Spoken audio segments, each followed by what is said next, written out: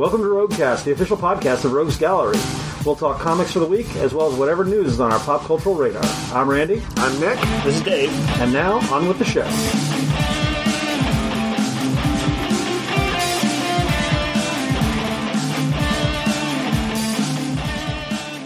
Welcome, one and all, to the first Roguecast of the new millennium.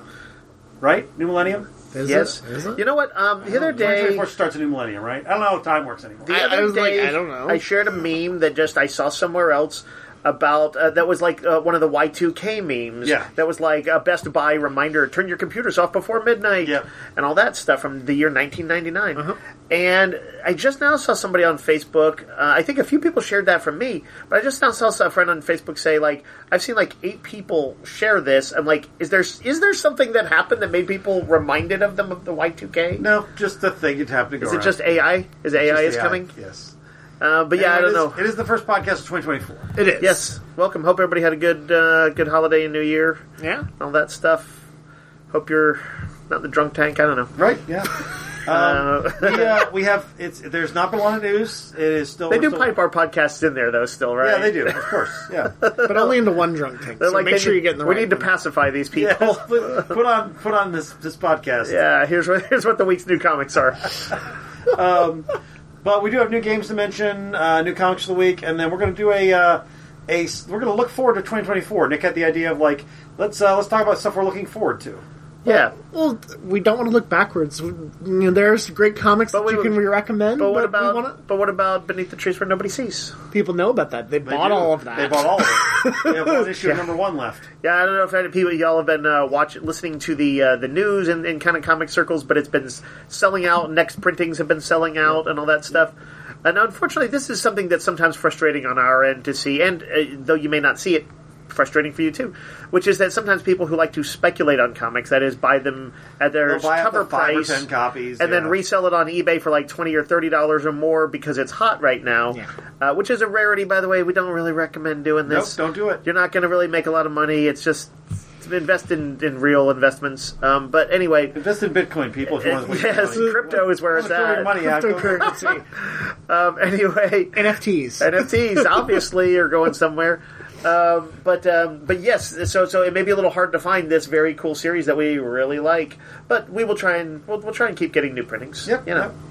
But yes, Nick had a cool idea of looking forward, and we looked at upcoming lists and things like that, and promotions and compiled previews. our own lists. Compiled our own lists, which we have not discussed amongst ourselves. So there will be some overlap, of It'll course. be a surprise to all of us. And there'll be some surprises. Yeah. I, of course, always wanted my best of. I've got all my best of stuff.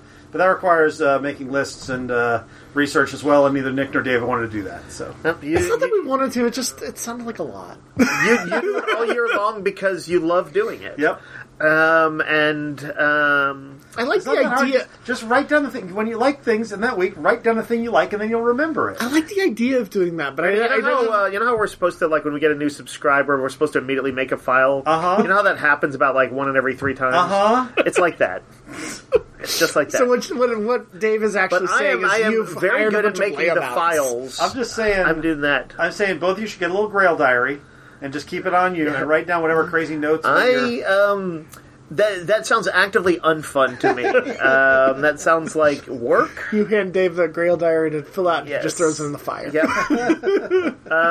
No flaps.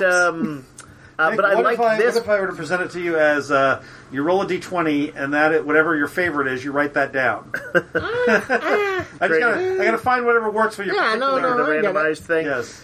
But no, I think the upcoming stuff will be fun, and of course, there's lots of.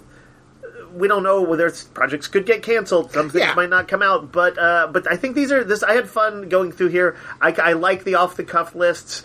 That's more my speed anyway. You know, Randy, if you need to show off what a list maker you are, though, post your list to the store. I think people would like to see it. We're going to make a display of our best of stuff. So. I will say though, I did do a deep dive of like various like things last night because I was like, "What's coming out in 2024?" So I looked at board games, which I don't normally do. This is harder to do. Yeah, it's harder to do than best of because best of are things that happen. It's true. This is trying to prognosticate the future, Nick. And what if these are bad? It's true. Exciting. But I like this ship. It's exciting. All right, last new games of the week for New Year. We got a couple last things right before the New Year came. We got Forbidden Jungle in. This is the fourth in the series of the Forbidden Island, Forbidden Desert series. Yeah, really good games from the. I know What's from the fourth? It's Forbidden Sky. Forbidden Sky. From the creators of Pandemic, or at least one of the creators, I believe. It is. These are very, very good games. I feel like they come in these nice little tins, most of them do. Yeah. And they look like, I believe they're a little more all ages than Pandemic, so Not a little this more one. approachable. Wasn't the deal with this one is that you're in an alien jungle? So you are crash landed on an alien planet, which is a jungle, and there are little aliens that spin webs and stuff that are coming after you. So you have to eliminate the webs, not be in the same place when the aliens turn from little eggs to little baby aliens to big giant aliens that will bite you and poison you, and then there's a cool thing where you're trying to discover these gems underneath that will let you move. You can actually move the so sort of Forbidden Desert around. Style. You're kind of moving the. But no, you are actually moving the map. Oh, You find little places that you turn flip levers, and then you can move stuff around the map. You also are allowed to destroy areas of the map. Oh, But you could, this if sounds you're careless, you could destroy an area that you need. Because you're trying to get to the aliens, you destroy an do area you just that auto lose then? you can auto lose that way. Yes. Oh, Pandemic and these games, they all use a similar mechanic where there are usually from the cards of bad things. Mm-hmm. At a certain point, you take the already used cards that are out there, and often you'll reshuffle those cards. But it means that something bad or like an area that was already had a problem it's likely to recur. Yeah. That's how the main thing behind how the viruses evolve in Pandemic. But I remember they also used that to make things sync in Forbidden Island. Yeah. And it sounds like they may use something like that for the way the aliens evolve in this. Not quite. Okay. There are cards that come up and the aliens grow and that kind of thing. Yeah. So Yeah. I'm kind of excited because what you're explaining sounds like an evolution of what they've done before. It is. It is actually. This is the hardest version of these I've played. They are definitely doing the. If you found Forbidden Island too easy or Forbidden Or you've Desert, mastered it. then this is going to give you new challenges.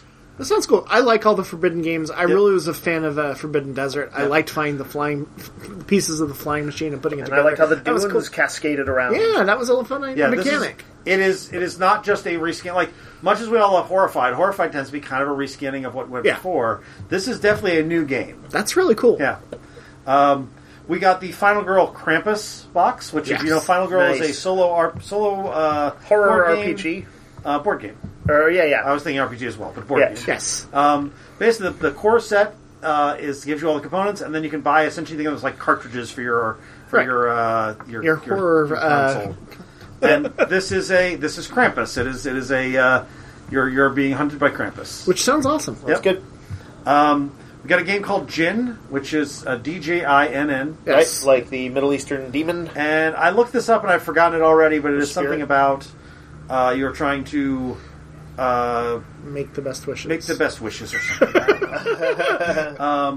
We got a game called 20 Strong, which is a new solo dice building game. Right. It's really good. Yeah. And we got a game called Kiri Eye the Duel. This is a game it's from the same people that make Flamecraft. Oh, okay. This is a real portable little two-player game. Very simple. You are each samurai. You are trying to decide whether you block or strike, like mid, high, low. So it's just a samurai dueling It's game. sort of a samurai dueling game. That sounds fun. Yeah. By the way, speaking of Flamecraft, that came back in. Yes, we did it. We got some nice a nice number on that. It had been out for some weeks prior to that, and that game does very well for us. So Also, if you're looking for it, we got it. We also got Cosmoctopus back in. Yes. Also the same publisher. Both of those were really great games. Cosmoctopus, I think, might have been my top favorite game in 2023. Yeah. Also fun to say. Also fun to say. And if you have ever wanted any of Dominion, we have it all. We now. got all of Dominion. Yep. Yeah. Also, Foam Brain. We just have Foam Brain does our dice and our pins. Yes, they do the ones that have our blind bag logo dice. and stuff. Yeah. They have a new thing. They have made charms, little fantasy themed charms For charm bracelets or earrings. charm I believe. bracelets or earrings, and you can get. We have the base earrings and bracelets. We can also put on any charm bracelet or earring you have. Yep. And you can just add them. They're little. They're gamer specific charms. Gamer specific. There's D20s. There's various dice. There's a mimic. Fireball. I think. mimic. There's a fireball. Yeah, like you're probably going to be able to find something like for your character or for a thematic that What was you like. that? Pumpkin teapot. Pumpkin That was the weird teapot? one. I didn't know what it was, but like a lot of them, I felt like it was like a bow and arrow for a ranger or like some specific. That feels like a ability. Halloween Alice in theme, Wonderland yeah. kind I like of Halloween. thing. Yes. Love Halloween. But that's not a gamer thing. I cast it out. It could be. You're just playing in the wrong I game. cast it out. I will play if you can find me the pumpkin tea game. I'm in. I bet it's in the RPG section. All right, let's talk about comics for the week for the first week of January. Yep. And we're going to start with there's a Boom book called Pine and Merrimack. Yep, like two people's last names. Yep, except it's But not. it's not. It's not. Nope. No, Or is it's it- actually the name of streets. Oh, that's right. That's right. So this is a detective comic written by Kyle Stark, so you might know from I hate this place. Marvel Unleashed. I hate this place. This is a definite riff on sort of 80s action a little bit, but Yeah. also sort of noir. It is a husband and wife team. She is the detective. He is an ex-military, big old bruiser, think Jack Reacher type. Yeah. They own a detective agency on the corner of Pine and Merrimack Streets. She used to be a police detective. She finds out she hates dealing with murders, so now mostly infidelity and insurance fraud. However, a case crosses their desk involving a missing person, and she gets personally involved, and that is where this goes from there. Really nice art on this. It is. The pitch that they had, and you can tell me if this is accurate, but the way it was described in the solicit when I made the sign for it was that these kind of big city detectives moved to a small town looking for a bit of a more quiet, like small detective life, and then some weird stuff is up. Sort of. Do but they in it's- fact move in this one? No, they talk. It's talk, in the first but- couple pages. It's not them moving is not a big part of it. Oh, interesting. It's basically just about getting into these characters. The writing style is a little larger than life. Yeah. It's very kind of like noirish tropes. The selling point is that the wife and the husband have a pretty good rapport. They're pretty funny. Yeah. If you like, say, Moonlighting. Yeah, I was gonna weirdly, say- I would say if you like Moonlighting or Reacher. Yeah. Both of these. If you smash those two properties together, then you're gonna get this. Although they don't bicker like Moonlighting. They're a very loving couple. right? I think I'm coming around to really enjoying Kyle reaching. Starks' writing style. Yeah. His books are fun. Yeah, I'm digging it. We've got Vengeance of the Moon Knight, which is the new #1 from Jed McKay, relaunching his Moon Knight book without a Moon Knight. But it is a continuation of his. It is Moon Knight absolutely a story. continuation of his Moon Knight. In issue 30, spoilers, Moon Knight died. But However, I did feel like, because I haven't read much of that Moon Knight series, and I read this one, I feel like it catches you up on everything you need to know. for sure. So what you really need to know is that he runs a thing called the Midnight Mission. Yep. And his supporters, his people who helped him on this, are a 19-year-old vampire, Reese, Tigra from- former Avenger Tigra, Yeah. and a former former Hydra mercenary named Soldier, as well as the former villain 8-Ball. Yep. And another devotee of Khonshu. Yeah. Now I'm blanking on his name. Hunter's Moon. Hunter's Moon. Yeah. So there's plenty Cool of like costume. power Yeah. and skill to go around, and they're continuing the mission, the Midnight Mission. But there is a new Moon Knight, and there's a mystery that shows up in the last final pages. Yep. If you've been liking Moon Knight, definitely still the same book. If you've not tried it, this is a good jumping on point for it. I actually it's one of my favorite books. Are all the trades for All the McKay's trades Moon from Knights McKay's are available? I think there may not be the last one in trade just yet. Okay. Well, that would make sense since it Yeah, just just finished up. finished, But, but- if you read this, you like it, and you want to kind of know There's where it 4 starts, volumes available, and the 5th one. check them out. We were just talking about it with our customer Kevin Neff earlier, and he was saying that this run had been one that grabbed him as we were telling him about the new issue that hits tomorrow.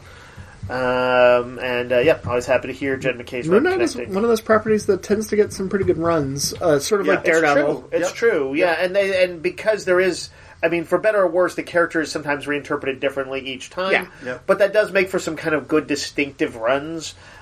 This is the run that in a lot of ways tried to bring all the visions together, Yep. and surprisingly successful. Like, it's not an easy thing to do. Yeah. Miguel O'Hara, Spider-Man 2099. This is a weekly book that is going to be introducing a bunch of different characters that we haven't seen in 2099. New 2099 characters. So Blade 2099, Moon Knight 2099 is coming up. Yep. Zombie 2099. Like the Marvel zombie. Marvel Zombie, Yep. yeah. Am I correct that it's roughly, there's like a weekly miniseries, and each issue will kind of team him up with somebody new? Correct. Yes. But it is one big story. Okay, yeah. So, like, I see a Werewolf by Night 2099, maybe a Man Thing 2099. How about... But it is all on the supernatural side of things. There's not going to be any Ravage 2099. Yeah, that's what I'm trying to get to. I don't think any Ravage 2099. Yeah. Why is Marvel not doing anything with Ravage? You know what I think? I think we all know why Marvel's not doing anything with Ravage. They're using... Listen, if you gave Warren Ellis Ravage 2099... They're using 8-Ball in Moon Knight. 8-Ball's not a character that's like greatly loved. 8-Ball 2099. Stan Lee's dystopian eco-hero. Garbage Man. He was a garbage man. Yes. Turned Punisher. Actually, wasn't he an executive who drove a garbage truck? He was an executive who he was thrown out of a building. Thrown out of a building and became Ravage, and he found a garbage. He found a garbage truck, and that became his vehicle. And later became a Beast Man. Oh, yes, that's right. I forgot about that. They decided that Garbage Man wasn't cool enough, so he'd be a Beast Man with a garbage truck. Yep. I mean, sure. I mean, that's where I want to be, and, in the next 10 years. I know it's not easy to get to. I know what you're thinking. You're thinking, they're making this up. We are not making this up. Yeah. Go back and read any comic from the 90s. We're not making this up. Ravage 2099. Yep, just Google Ravage 2099. You'll actually see a cover or two from Mike Mignola, I think, which is pretty cool. And then you might see some stuff that's less cool. I don't remember who the series artist was. Not Pat Olaf, no. No, I don't remember. I have to look it up. Yeah, we need to. The people need to know. Yeah, sure. I mean, all right. Let's talk about another number one of some sort. So, Fall of the House of X. This has been going on for a little while, but this is the official Fall of the House of X #1. This will end the era with it. I believe it's a storyline that I think runs like 6 months, but it will end the Krakoa era. Yep. Cyclops is on trial for crimes against humanity. The X-Men are going to have to rescue him. Yeah, I believe kind of all of mutant kind is reeling and have been kind of scapegoated in a. What was it? Stuff that Sinister set up, or was it a podcast? Yeah, it's like a Sinister and a couple of other I know villains. Orcus, everybody's involved, but yeah, basically X-Men are at their they're in their darkest days, and it's kind of do or die time for them. The artist was Paul Ryan. They are Paul Ryan. Paul Ryan, wow. Yes. I don't even know who that is. He's the guy who drew Ravage 2099. Anyway, that's what he puts on his. This is sort of kicking off the final act of Krakoa, which is they're going to do a big X-Men relaunch in midsummer. So. Yes. But also, if you want to see Cyclops in the Old West, weirdly, you can also get that in this issue. True. It's true. This is a book called Kid Venom. That is a Kid Venom Origins. Introduces a samurai era Venom character. It is. This is a weird thing because it seems like I believe the little afterword or forward to it. The guy explains this was something done originally whipped up years ago, starting in 2018 or 2019 or something like that. But it is I think one particular manga artist's kind of little tryout passion project, right? And it's kind of fun. It's like a dude, like a teenager in a samurai era, a little bit like what Peach Momoko's been doing. But he has his own Venom symbiote, and he fights with Oni and protects people, and it's one guy's particular vision of it. I kind of liked it. It's 3 sort of little vignette stories. It's not the monster Venom. This is kind of a more adventurous samurai era Venom. Yeah. But, I like the guy's art, and I thought the stories were kind of fun.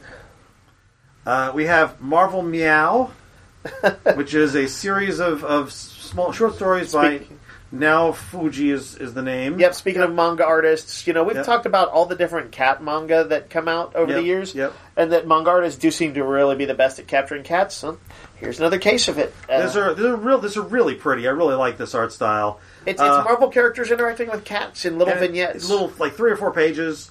There's a dramatis personae in the inside. It explains who the various cats are. I like how you'll find out those are Black Cat's cats, or Winter Soldier has a cat apparently, or Mr. Sister has a cat called Psy-Cat who wears a Cyclops visor. Yes. Oh no! I like that all the heroes have animals. They should. Should they? I mean, in an expanded universe of goofiness, yes. A lot of individuals out there have pets. I feel like superheroes could have pets too. I feel like one bad day from Winter Soldier and he just breaks the neck of whatever animal he's got. Yeah, he's not written by Tom King, Dave. What if Green Goblin breaks into your house and pumpkin bombs your cat? Well, then you break into Green Goblin's house and pumpkin bomb his cat. And you cat his face. You pumpkin bomb his cat. That's what you do.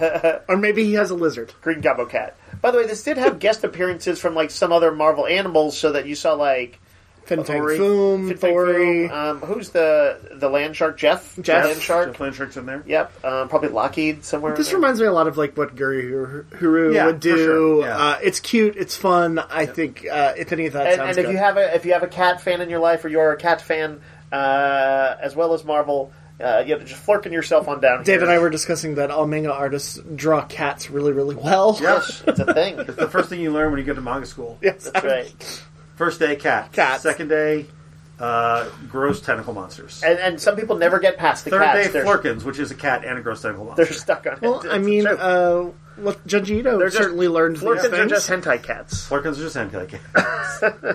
Junji Ito went in reverse order. I think he did all the horror stuff, and then he went to cats. Yeah, weird. He did have a weird trajectory. Yeah. We also have Beware the Planet of the Apes #1, which is a prequel to the original film. Yes, which is your letters must have gotten to Marvel. Yes, my you know what's funny is like I am more of a fan of those than the more recent ones. Although I also like the recent ones. Yeah, but I like the weird old '60s ones with their combination of sort of heavy-handed messaging and occasionally really weird dark turns, like we accidentally blew up the whole planet, right? Or we traveled back in time some apes travel back in time to the 60s to try and stop the plague that starts all of these events, and they fail. And, like, things like that. This book opens kind of in an interesting way, though. Well, are you talking about the thing that they use where they're using a Marvel comic from, like, the 70s? Yeah. Yeah, it actually You don't normally see that. I think because there's some overlap in time and stuff with some of the, like, the Marvel Apes comics of the 70s. Yeah. Planet of the Apes comics from when they had the license originally. Most of this comic is drawn, in a modern style. It's very cool looking. Who is the artist? It's something Lopez. Is that? Yes. It's gorgeous artwork. He does, like... Alvaro Lopez. He has a really good handle on Guggenheim all this stuff. writes. But yes, so this is before basically the Charlton Heston character from the original Planet of the Apes gets there through his weird time loop and all that stuff. And so it's following the Cornelius and Zira, sort of the hero scientist apes, as well as Dr. Zaius, the kind of, I guess, almost demagogue-like sort of dude, as they're living their life. And they're Nova, the girl from who's kind of the more animalistic human of the era, shows up in it. And there's a mystery involving the nephew. It's the disappearance of the nephew of Cornelius, I think. I think Lucius is what... Yeah, Lucius is his name. Anyway, like, this is kind of a specific thing, but, like, there are a lot of people who have some fondness for Planet of the Apes. Yeah. And if you've been like, all these comics are about the new ones, well, finally, here's one about the classic apes. I'm also a sucker for maps, and there's a cool map in here. It's got the Statue of Liberty. It does? It's got the Forbidden Zone. It has the Forbidden Zone. It's got... Does it tell you where Two-Face's territory is? Randy, you're thinking Batman No Man's Land. Are you sure? Yes, or Spider-Man Gang War. Oh, okay. If we can find out what area the Rose controls. This is a really fun first issue, though. Yeah, I enjoyed it. I liked it. I think it's pretty approachable. Okay. And then from DC, we've got Kneel Before Zod #1. Little miniseries about Zod's rulership over his own world of somewhere. I haven't read it yet, but I know that, like, that dude's always trying to take over Earth and stuff, and he must have taken over someplace else, and he's like... Does Zod ever just take a day off? He's always, like... He's angry. He's angry ambitious. Conqueror Man every day of the week. Yeah, you can't do that. Doesn't he get tired? No, he's got that weird Elon Musk freako energy. Man. Yeah, I'm sorry to say he does. Anyway, he also has a kid now. We know that he has they are going to a little ways down the road. Who did the original Super Sons? It was Peter Tomasi. Peter Tomasi, yes. Rollo Tomasi. Peter Tomasi did the comic 8 years ago, 10 years ago, whatever it was, that had Superman's young son before he got aged a little bit. Damian. John and then Damian from Batman. And they're going to do a super villain version of that with the son of Sinestro and the son of Zod, who is either making his first appearance here, or this is like early, maybe he's glimpsed in other Superman comics, I don't know. But this is clearly some of his early appearances. You'll see he does not have a great relationship with his father. No. There is violence between them that's, I'm going to say it's not a healthy relationship either. No. It's somewhere in between. But if you are looking forward to, I think that people have been kind of hyped for that. It's kind of buzzing a little bit about that Tomasi thing. What do they call it? Sinister Sons or something like that? Yeah, Sinister Sons. That's pretty good. I like that. So Sinestro has a son? Yeah. So He a also has daughter a daughter. and a son. Yeah, I guess But so. his daughter's like old. She's like 20. And she's part of the Green not Lantern old. Corps. She's not a kid. That's what I'm All right, trying to say. Leonardo DiCaprio. She's old. She's not a little baby. She's past dateable. oh, no. Clearly. God. What are you telling me here? Leonardo DiCaprio is... So do you just scare... So Zod is very kind of angry to his kids. Yes. Is Sinestro just scare the crap out of him all the time? I don't know, like, they played him as an anti-hero before. Yeah. But He's that's scary. he's a scary dude. He is, and sometimes is a space Hitler. It's true. Anyway, but yes, I believe there's two reasons to possibly read this comic. One is to see Zod kick ass and be a brutal ruler, and the other is to get a little preview of what his son is like when he possibly, I don't know, rebels against him or whatever, and goes off to hang out with Sinestro's son. Yeah. This also has some great artwork in it, I have to say. This is... Yeah, you were mentioning that earlier. It kind of looks like Daniel Warren Johnson a little bit. Yeah. Just got a nice sense of character and stuff. So, yeah. Last thing, this actually came out a few weeks ago. We just got it. Bill Watterson of Calvin and Hobbes fame. He's not drawing again, but no. he wrote this He book wrote that's this kind book of like from an artist called The Mysteries. kind of a dark little fable. Yeah. People People have been asking about it, so we went in and got it. It is a sort of like a storybook. Yeah, it has the feel of like a nicely illustrated fable, kids book, yeah.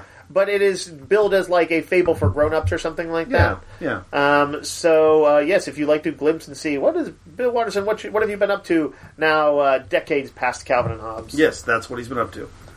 All right, let's take a quick break, and then we're going to come back and talk about what we're looking forward to in 2024.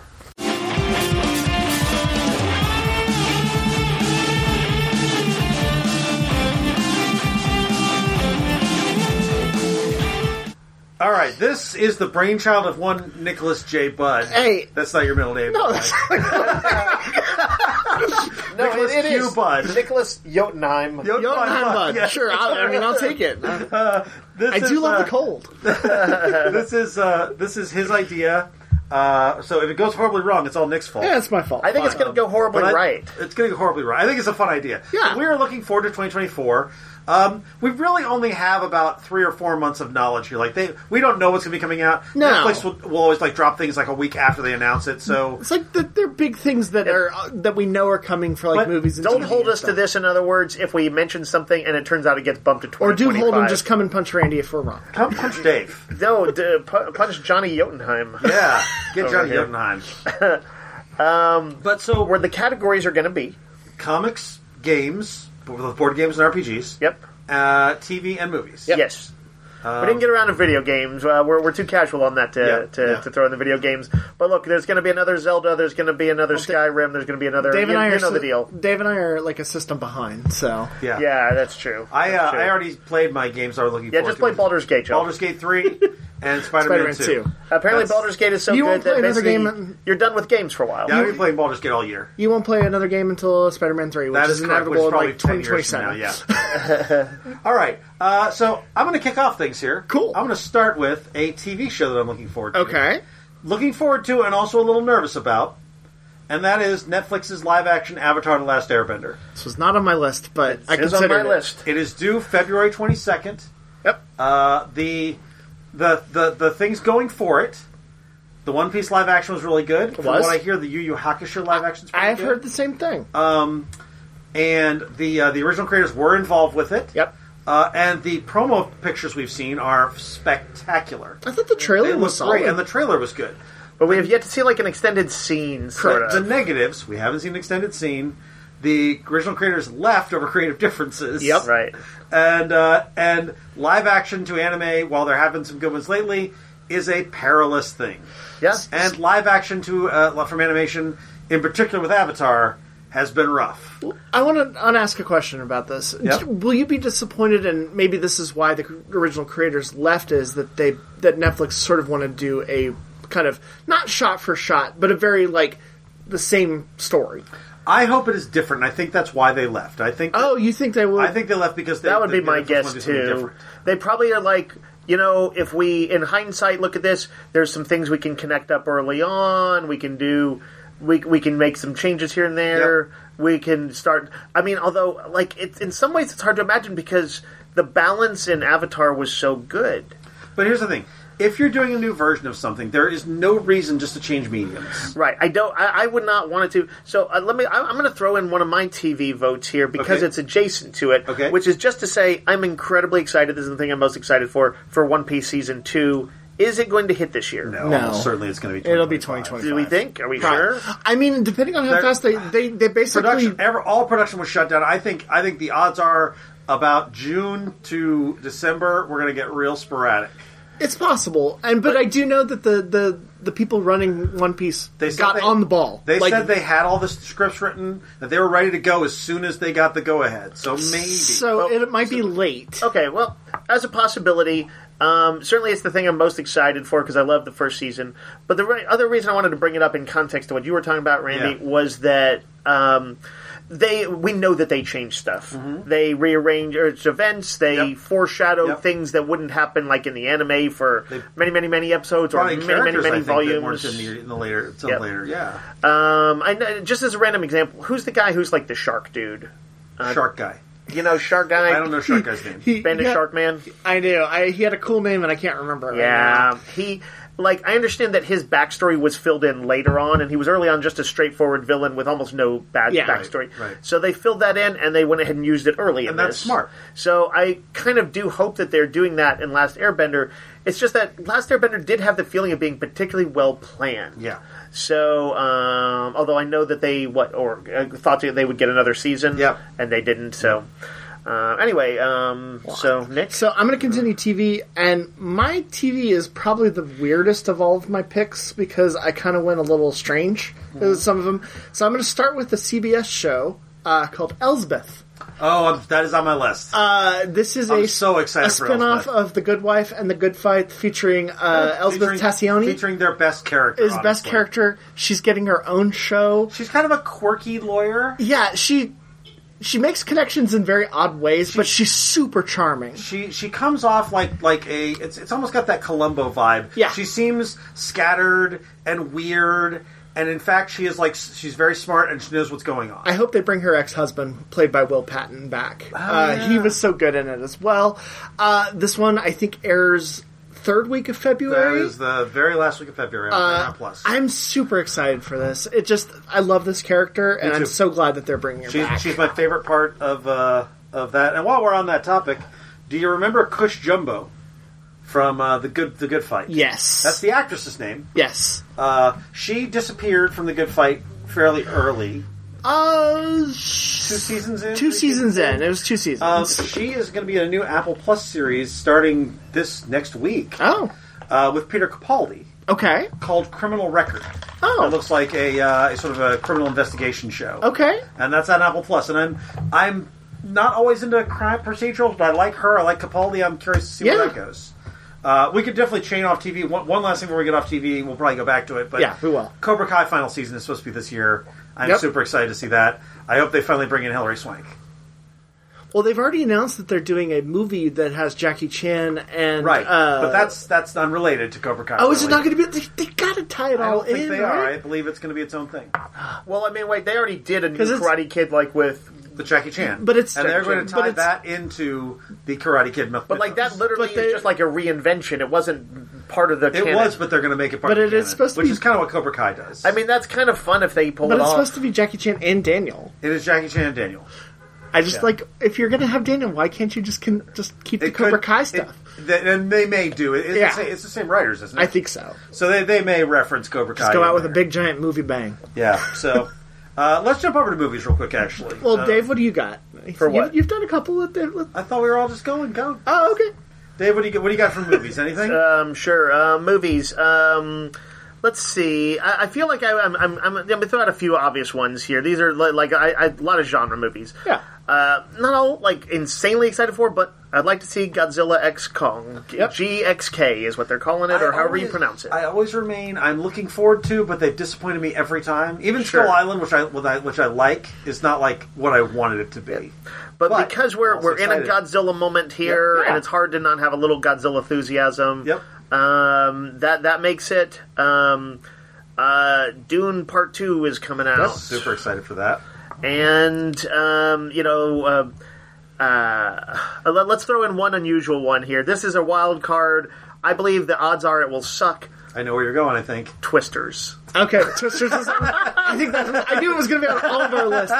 But it's Glenn Powell, which I like Glenn Powell. Who's Glenn Powell? He's the guy from the Maverick, the kind of cocky asshole. Okay. He's been in a couple other movies. It also has Daisy Edgar Jones, who's a pretty good so actress. here's the weird thing: the director, is Lee Isaac Chung, who has done a bunch of artsy movies. Well, right? he did his big one is Minari that had Stephen Yeun.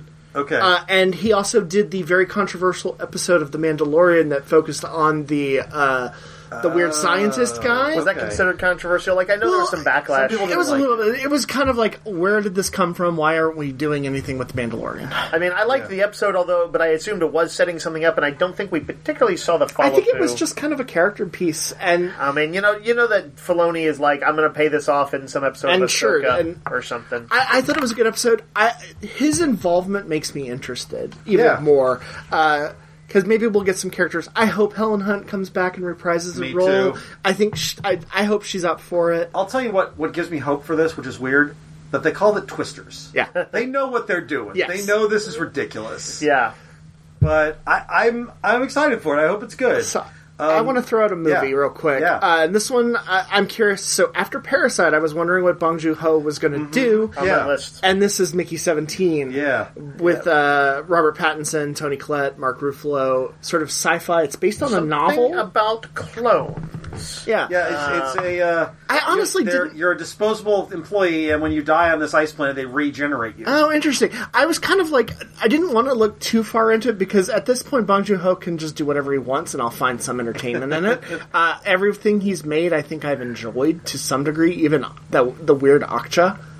Right. I've not seen most of them. Oh, they're really I've good. seen Parasite, obviously. Even his wasn't his first one like kind of a one The called Host. Mother, Oh. which is like one of his very original short films. okay. It was really good. Yeah, I've not Host seen was that. really I've heard, good. I I've heard loved the Host. Host is good. I Host is great. liked the Host okay. But the thing is, I saw that when it first came out, 15 years ago or something. And like I that. watched it very recently. And I don't think I kind of knew what his thematics were. No. So I may not have watched it with the eyes that I should I have. think Parasite definitely kind of catapulted him in me wanting to sort of explore. What was his? Other movies. What was the sci-fi thing with the train that he did? Snowpiercer? Snowpiercer.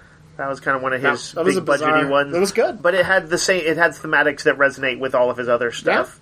That was on my list too. What's it called? Mickey 17. Yeah, Mickey 17. Based on a novel. There's one other. There's a recent-ish in the sense of last 10 years or so, maybe a little bit more. This thing. Then this. Am I giving away too much if I say that Moon had that as a thematic? Oh yeah. too? No, I don't think so. No, Moon's long old. If people want, that's not spoiler anything. Yeah. I feel like it's 10 years ago. But it's not like that was kind of a reveal in it, but it was not like an in-depth dive like I suspect that Bong Joon-ho will do on it. That was more of a kind of a weird suspense psychological thriller. But anyway, Moon is good though. So there are new movies this year from Ethan Coen. Yep. I saw that. From Steven Soderbergh. Leigh Whannell has a new one. He's doing The Wolfman. Yep. Saw that. Y'all know I'm a big Leigh Whannell guy. He's the one who did Invisible Man.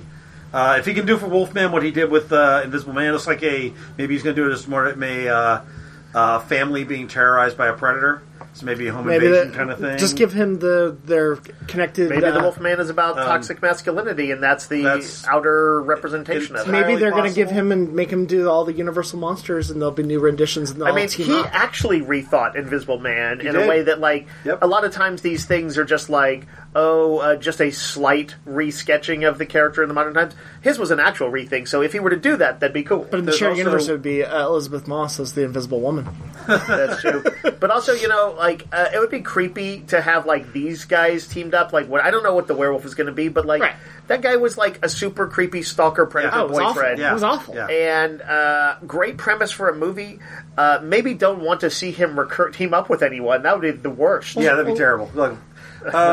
Also, Jordan Peele has a new movie coming out this year. That got removed from the... I looked. It's still on Letterboxd. It's called Untitled Jordan Peele Project. It was supposed to release Christmas Day, and it was supposed to be a horror movie. Okay. From what I understand, it was just removed from their slate. That's true. Okay. I'm just saying, because I considered it One too. Piece, I believe we would all if this hits, we're all going to be all over. I would love it. John Krasinski has a new movie coming out that's about a girl with imaginary friends. Yes. She can see other people's imaginary friends. Yes, it stars John Krasinski and Ryan Reynolds. Interesting. Is this different from the teddy bear imaginary? Yeah, friends movie? this is called If. If, yeah. Oh, weird. And there is also a Quiet Place movie coming out by somebody else. That one is on my list. Quiet Place Day 1. Do they call it Quiet Places? So Quiet Places. the reason for the new Quiet Place that it's not directed by Krasinski. I think he wrote part of it. Okay. But it's directed by Michael Saranowski, who did the Nicolas Cage The Pig, which I thought Pig was a fantastic movie. I've heard it's very good. Yeah. I need to see that. And it stars I'd like to see a good Nicolas Cage movie. and it Pig stars movie. Shimon Hansu and Lupita Nyong'o. Digimon Jitsu. And Alex Wolff, the kid from Hereditary, the guy, Okay. the Oh, one who yeah. gets possessed. Who was also in Jumanji. That's right, he was in Jumanji. Yeah. I forgot about that. Did you all know Transformers 1 is supposed to come out this year? I saw that. I don't know what that is, It's though. the story of how a young Optimus Prime and Megatron went from being brothers in arms to sworn enemies. It's an animated film. Oh, it's animated? Yes. Oh, I thought it was going to Okay. be part of the... No, Okay. it's an animated film. Oh, well, now I'm less interested in it. Well, I mean, that could still be It's a good story, but, though. It has a good voice cast too, and I can't remember who does it, but I looked at it. There's also... I'm looking forward to Argyle by Matthew Vaughn. That has that weird-ass Yeah. trailer. Right, It's this one is of the one where there's a Like a Romancing writer... the Stone. Right, Yeah. but there's a writer who seems like she can somehow predict spy espionage stuff, and everybody wants her so that they can kind of get her to maybe write and manipulate the flow of things. Yep. There's a cat prominently featured in Yep. it, which leads and some big secret. I believe that cat is some kind of Schrodinger's cat. Probably. That is this is a split universe thing where she is actually what she writes in this universe, they found the alternate universe where it happens or something. Yeah. But Matthew Vaughn, I don't feel like is missed with No, many of he's his movies. generally pretty good. And also Sam Rockwell, Henry Cavill. Yep. Henry Cavill stars in one of my other movies, which is The Ministry of Ungentlemanly Warfare, Oh, I haven't seen that one. which is Guy Ritchie's new movie Oh. about sort of a group of SAS kind of Well, that was a real thing. It was a real thing. Is this a dramatization? Of I the believe real it thing? is Guy Ritchieization of Right. So it's going to be a It's- little It may not crazy be and exactly manic, true history, but it'll be at least rooted. but in it has Henry Cavill, Henry Golding, Alan Richardson, our Nice, Reacher man. Reacher, yeah. So it's going to be action packed. It'll be fun. Ritchie seems to be on kind of an upswing with his movies again. I've really enjoyed The Covenant. You like The Covenant? I thought The Covenant was really, really good. Richie has a couple different speeds. He does. The Covenant is more of in his just action movie, and I don't like his action movie speed as much. I like his wackier. I like the Gentleman. I like Snatch. Yeah, so I hope this is more in that. I feel like that's where it's going to be, just based on that. And I love Henry Cavill. I think he's just great. So I'll watch most of his. I feel like the rest I can knock out is Dave, you have any more movies you want to mention? Well, did we? There's still some TV stuff too. Do we want to jump to another genre? Well, I'm going to real quick knock out just movies. I just want to mention a bunch of sequels that are coming out this year that I'm okay, interested in. and then I have one more movie. So, Furiosa, the Mad Max. Yep. Beetlejuice 2. Yep. New Planet of the Apes. Inside Out 2. Ghostbusters has the new movie coming out. There's a new Aliens that looks interesting. And, of course, the Karate Kid, which we mentioned. What's the new Aliens? The one that's Romulus. called Romulus. That sounded interesting. I don't remember. but that's what not the TV show thing. No. It's And from then I forget the director. He's somebody who's done some stuff. the only other thing, John M. Chu is doing Wicked. right. And I'm very excited about That's that. the first part of Yep. Wicked. If And I'm that's not all my mistaken. movie stuff. Did you ever Am do a I movie am I the thing? only person who has seen Wicked as a Yeah, theatrical never seen production? it. Never seen it. Nick, have you seen it? I have not. It's good. I've heard. Yeah. I think I have to. I think Kayla and I may. It's coming back to It's Austin. coming in March, right? I think we have tickets to that now that Okay. you mention it. Yeah. The only other movie I've got on my list is a DC animation of all things. I know what it is. And this is Oh, well. Aztec Batman: Clash of the Empires. Yeah, that looks fun. I saw think like different names. One called Aztec Batman, and one said Batman Azteca. Azteca Shock de Imperios. Oh, that's like the yeah. in the Aztec language. So the director of this has done episodes of Rick and Morty and Harley Quinn. Okay. But I feel like this is what Elseworlds does best, is Yeah, like kind of these yeah. other things, and this is Batman and the Aztec Empire. What if Batman made human sacrifices of Robin? Sure. This just sounds fun, and on the art style that they is showed... that the Aztecs or is that the Mayans? I think that might be the Mayans, actually. But all the animation looks great. Like, just the style of it is I fantastic. imagine visually this is going to be pretty splendid and have like feathered serpents and. But I don't think I've been excited for a DC animation in forever. Yeah. And I'm happy to have one. Yeah. But that Even though rounds we out- did not close out TV, we're looking to close out the movies here. Yes. All right. Close down movies. I got a few more things. Okay. Just two more things, actually. Also animated. If it hits this year, and I think it is, I'd kind of forgotten they were doing this. Apparently, they're doing a Watchmen animated adaptation. Sure, they are. Which I believe intends to be probably truer to it than Zack Snyder's. Maybe to try not to bro it up a little bit as he did. Yeah. But I don't know how I have no idea what it's going to look like. All these Watchmen adaptations are fraught with peril, and really probably only the HBO thing really had real spark of creativity behind it. Yeah. But because this is one of the stories that is burned into my blood more than almost any other comic story, I will watch this without a doubt. I got to see what they include and what they don't. They've got to and do the how it pirate looks. story, too. I think so. I'm almost certain they will have the squid. Yeah, they better. And lastly, although I am torn on it because I didn't like his last movie, I will be at least curious to hear about Robert Eggers' Nosferatu. Oh, yeah. This was on my list, and it's like Christmas time is when this is Yeah, coming so out. if it gets bumped... the perfect Christmas movie. Eggers is weird. I think I've only So- liked The Witch. And did you not like... The Lighthouse was weird. it was weird. I don't put that in like happy quotation marks Didn't or like The anything. Northman? I didn't watch The Northman after Dave was saying it was El Succo. Oh, I thought you had seen it. No. Have you seen it? No. I just... I haven't seen any of these movies. You should go and watch it, this Nick. not- Press play on it. No, wait, did he do The Witch? Yes. I will never watch another one of his movies. I hated The Witch. And I love The Witch, and that's why I keep going to Randy wouldn't like The Lighthouse. I will hate all of his movies. It's Nosferatu 2.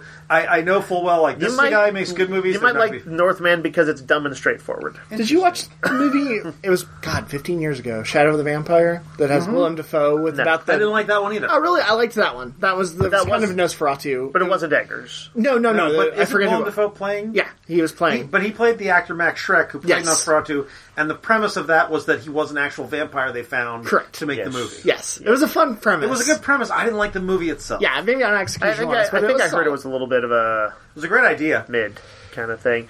But there we go. It's one of those. So here's my thing with Eggers is I was lukewarm on The Witch and kind of disliked it by the end. But I kind of liked the journey.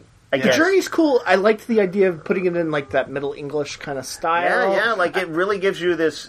There's atmosphere to spare in this Yeah, movie. 100%. And What's funny is I like the ending and not the journey. well, so you know what this is weird. The thing I kind of didn't like about the ending is that in real women were killed in the Salem witch trials. Yes. And so it was weird to me to like kind of seem like they were like, by the way, if Anya Taylor-Joy is your daughter, Yeah. she's a witch. She's a witch. You don't have to guess around. She's a Just witch. accept. She has or elf- she's playing chess. She already has elf eyes. Yeah. You don't have to see her talking to a possessed goat. No. She's just a But witch. It's fine. it felt weird to me to end it with the revelation, like, yep, she was a witch, was a kind witch. of, and then she clearly did witchy stuff, and I was like, I don't know, I feel like Was it's that sort the of ending? I thought it was that Didn't she her coming fly to off- grips of like becoming a witch. I thought the Yeah. whatever She, had like, possessed the joined the goat coven was and- yeah. basically Satan and causing all the I craziness. guess so, but like in a weird way, it seems to suggest that yes, witches are real. People were probably right to fear them. You know, like I thought it was all witches living their best life. I mean, that's what people seem to take away from it, but I don't always know why that would be the case.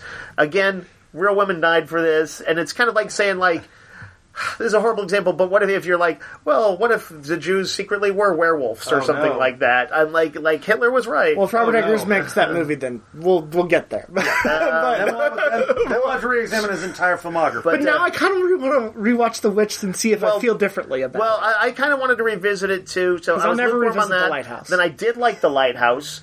But I don't know that that's exactly I want to go back and rewatch that one. It's weird. It's very weird. I didn't like The Northman because I actually thought it was actually weirdly too on the nose. I wanted it to be weird and ambiguous like The Lighthouse. Kind of more straightforward? Yeah. Okay. And so now I don't know what to think, although it had some cool visuals and stuff. But I will see what people are saying. Okay. All right. Let's do some TV, or should we do comics? No, we should do comic books. books. Okay, so let's do comics. Now, I'm going to steal one from all of you. This was hard to find. I'm going to steal one from all of you because it's just Cobra Commander, Duke, Void Rivals, and Transformers all together. Just on my list because it's already out. But Cobra Commander's not. So Cobra Commander's the first episode. Pause for just 1 sec. This is the Energon universe. The Energon universe. I could Let's have just go ahead and said that. blanket say it because it's on mine too. And there's first issues and probably also the first trade paperbacks of some of the ones we've already been reading. For sure, yeah. So the Energon universe, Nick, if you want to walk us through it. So start with Void Rivals. Right, the quiet lead-in, which is like a sci-fi story. Very Enemy Mine. That Enemy Mine, but it like kind of it starts treading into Transformers territory. It is Robert Kirkman's story of a couple of warring empires, right? Spacefaring empires that turns out they have more in common than you'd think. Correct. And there's maybe a big secret that's the ruling classes know, which then transformed into Transformers. Yes, there was a Transformer in the very first issue. It's true. Daniel Warren Johnson is kicking probably ass on the this. biggest breakout of them. We've liked lots of stuff, but that's my favorite series of the year. Yeah, there's no comparison. I'm looking forward to more of it. Right. And that'll get its first collection. Yep. That'll get the first collection. Cobra Duke. We have issue 1 of it. We'll get sometime in there. We'll get. I believe the it first is a 6-issue miniseries, if I'm not I think mistaken. we're all looking forward to more of that. Yep. And then Cobra Commander. Issue 1 hits at the end of this month, I believe. We've all read it. We've all read it. Right. We're going to be secretive about this. Yes. I'm excited to see more of that. Yep. And I think throughout the year we're going to get, 3 more or 2 more miniseries, I believe, is what they're doing. Oh, really? And then launch it. That's what I've heard, that they're doing 2 other G.I. Joe miniseries and then launching G.I. Joe. Okay. They're keeping things, as far as like the overall thing goes, pretty small, like floating around 3 or 4 titles at a given time. And like if you're into this stuff, you don't have to read. No, you don't have to read them all. But I will say, like, it's kind of cool. It is. I don't think I've been more excited for a comic series and a collection of comics than this. This is some of the most exciting comics we've seen in a while. Yeah, and it's weird, it is an era that we all have nostalgia for, to varying stripes. But also, like, I think that Robert Kirkman's behind the scenes is like kind of, this is sort of his editorial vision. Yeah. And he's I think, directing a lot of this. Mm-hmm. And I gotta say, he's coming through. Speaking of nostalgia, one of the things I am looking forward to this year is Marvel finally getting like some license rights, and they are doing giant omnibuses of Micronauts, Rom, and Godzilla. Yeah. Which is all really good stuff. Yeah, a series of comics of licensed tie-ins that in those days, there was plenty of licensed material, and I will even include stuff that I grew up with and liked, like the G.I. Joe cartoon. Yep. Not really great, just kind of cool and different for a time, but like when Marvel like took on these toy properties, they really put some work into it. And so like there's a reason like people don't look back at ROM and Micronauts and be like, oh, it was fine when I was a kid. They look back at it and like, oh, that was one of the coolest comics Marvel put out in the early 80s. Yeah. And also they tied them into the Marvel Universe, for good or ill. It was good for them, and it means that the X-Men met the Micronauts. You cannot reprint. The X-Men met ROM. Yep. Now, and this is, do we presume this is going to be a fleeting? Yeah, this is going to come out and be gone. Like they will not be in print for very long. Right, so you should take advantage if you want. I myself have not read much of Micronauts or ROM, but I'm interested. But that Godzilla, I own Godzilla in the Essential, and it's great. I've read the Essential one, and I love those Doug issues. Mensch and Herb Trimp. Yep. And I'm going to buy that hardcover too because I want it all in color and full size. Also, I don't know how likely this is because there's not just the same cachet around it, but I've heard so many good things about Shogun Warriors. that I wish really? they would do those two. Yeah. That one I don't have a lot of knowledge of. My older brother had a few issues, but I don't have to make an But impression. with all on the me. interest of like kaiju and that kind of thing, it feels like a thing they could easily do. It does. There may not be any point to The pursuing that Shogun license Warriors, for I them. think, sometimes fought Godzilla as giant robots and stuff Okay. like that. Yep. And it may be that they have to have the both licenses at the same time if they're going to mess with it at all. Yeah. Speaking of compendiums and stuff like that, there is one I wanted to mention. The Lobo Big Fraggin' Compendium. Oh, I didn't see that. It is pretty much all of the Lobo series. That's all Giffen stuff. All Giffen stuff bound together. I think it's like 1,200 pages for like $60, $70. Wow, that's great. It is a massive tome, and it's a lot of Lobo, and I'm kind of excited to read. I haven't read a lot That's of it. Giffen and Simon Bisley. It's, Yep, it's the original, Bisley. the original Now, stuff. is it all their specials? This is not like including weird old stuff from like Justice League International. Probably not. This is all kind of like the specials in one. This is kind of when he became the fully developed, in many ways, a parody of an anti-hero, but who was also taken somewhat at face value sometimes Yes. by people. Yeah. Yeah. I like the big action of it. Sure. Do you have any... Dave, what you got another comics? pick? I'm going to throw out two collections here. Okay. Of stuff that is begun or completed, but I'm looking forward to the collections thereof. One is the Batman Santa Claus thing. Yep. Is that what it was called? Yeah, Silent Batman Night? Santa Silent Claus. Night. Yeah. Batman Santa Claus. I still haven't read the last issue because, well, when we ordered them, we had to order them all at once because it was a weekly book, and so it sold yeah. out quickly, and so Yeah. I need to find a copy of issue 4 to read. I've read the first two. But I really liked what I have read, and I am almost certain to buy the collection of this. The other one is, assuming this series wraps well, Beneath the Trees Where Nobody Sees. Yeah. One of our breakout Yeah, books of those. 2023. There's only been 2 issues so far, but this is the one that looks like kind of like a Richard Scarry children's book. About like a little a town populated with people, but the people are animal people, like kind of cutesy looking animal people, but very beautiful watercolors. But with Dexter-like serial killing going on. As Patton Oswalt said, at last murder in forensics becomes adorable. Murder and what? Forensics. That series is every issue that comes out, I'm like, give me that issue. Yep. I want to mention a sequel. Well, it's not a sequel. It's a new series from the creators of an image book that we all really liked called Stray Dogs. Yep. They have a book called Feral coming out this year. Oh, I didn't see The this one. premise of this is 3 indoor cats lost in the not-so-great outdoors during a nightmarish rabies outbreak. Oh. So they have to rush to find their way home before they're eaten by the forest full of rabid beasts on their tails. So it's kind of like a cat in a zombie apocalypse. kind of Wait, thing. so this is from the creator of Stray Dogs. Stray Dogs. Stray Dogs, right? So Stray Dogs, if you don't remember, that makes the premise Yes. makes more Yeah. sense now. Yeah. Was a spooky book, but was drawn to look like Disney dogs, like drawn by- 101 Dalmatians. Wasn't This it is- drawn by Tony Fleeks? Tony Fleeks did a great job with it. And then it was they were maybe the dogs of they've been taken to a serial killer. Right. The idea was like this serial killer, every time he killed somebody, he'd take their dogs. The dogs, because they're presented with this degree of realism, even though they're drawn in that cartoony style, they don't have a lot of memory. They're just like, oh yeah, I used to have an owner, and then one day this guy showed up and he just walked out with me. Yeah. And they're like, They start piecing it it together, and so it's a little dog investigation. Yeah. And it is harrowing, even though it is kind of cartoony as well. But it's not everybody quite makes it out of that one. So this makes sense that they'd be doing something. One of their covers. One of the things they did in Stray Dogs was they did covers based on various horror movies. This one is a Dawn of the Dead. Oh, nice. They basically they are doing a zombie apocalypse story, but basically instead of zombies, rabid, because it says don't get bit, don't get scratched, don't become feral. So yeah, they have to get home with all these zombie cats. I might have to forgo my hatred of zombie things and read this because this sounds kind of fun. Stray Dogs is really good. Yep. I want to talk about Distillery for a second because there's 2 entries coming up that I'm super excited for. Quick remind us who Distillery is kind of the oversized weren't they Substack or something? Or they're not Substack, but some people came from Substack. That fell apart. But they're big name people. Yeah. The first one I want to talk about is called Blood Brothers Mother, which is Brian Azzarello and Eduardo Rizzo. The 100 Bullets team. 100 Bullets team. It's a Western, and all of that entails. It just looks cool. I know Rizzo's going to draw the hell out of this. Yeah, it's really beautiful. They work entirely well together. It's kind of a cliche, but because there were also the spaghetti westerns of the 60s, but Italian artists draw the hell out of westerns. Yeah.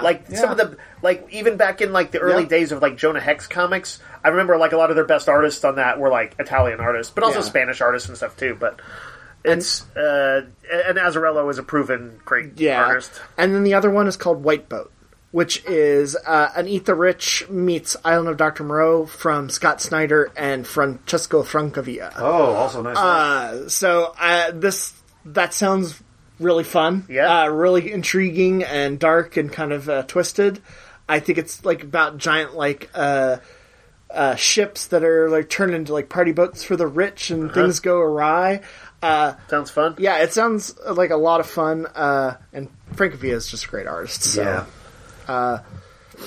Francavilla, by the way, for people who might not remember him, aside from having drawn, didn't he do some Daredevil stuff?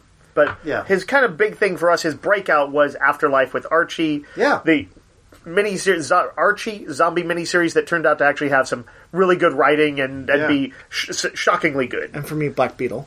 Yeah, right. Black It's kind of the pulp his pulp thing. hero, very much a shadow type of character. I've got a trio of Spider-Man that I'm looking forward to this year.